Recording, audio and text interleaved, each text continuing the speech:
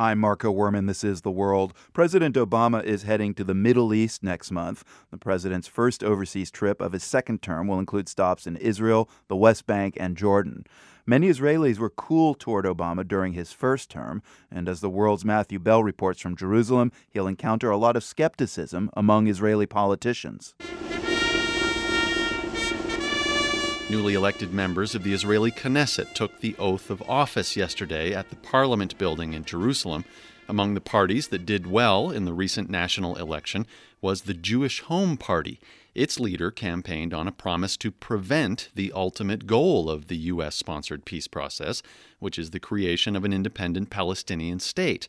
If Mr. Obama hopes to persuade Israelis to return to negotiations with the Palestinians, he could be in for some serious pushback. Jewish Home lawmaker Avi Wortzman says the results of the election in Israel show that people are asking their leaders to deal with domestic issues. Right now is not the time, he says, to try and revive the peace process. If the American president wants his first state visit to Israel to succeed, he would be wise to lower expectations, says political analyst Shmuel Rosner, who writes for the Jewish Journal. He shouldn't aim too high. He shouldn't make any promises.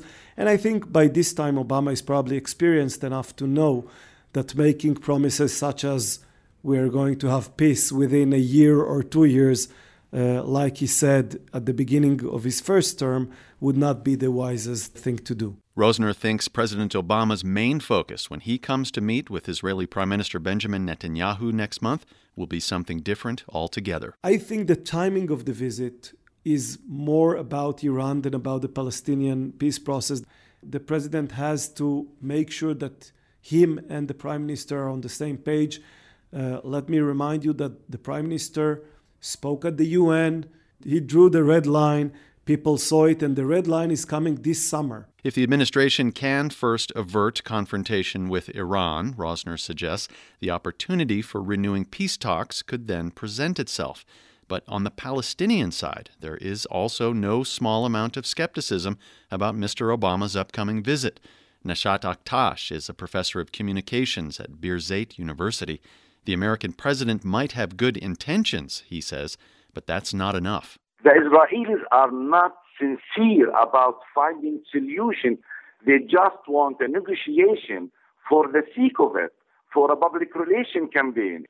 The visit of President Obama might help in this, not more than that. At yesterday's Knesset ceremony, Israeli President Shimon Peres did suggest that the peace process needs to be on the government's agenda.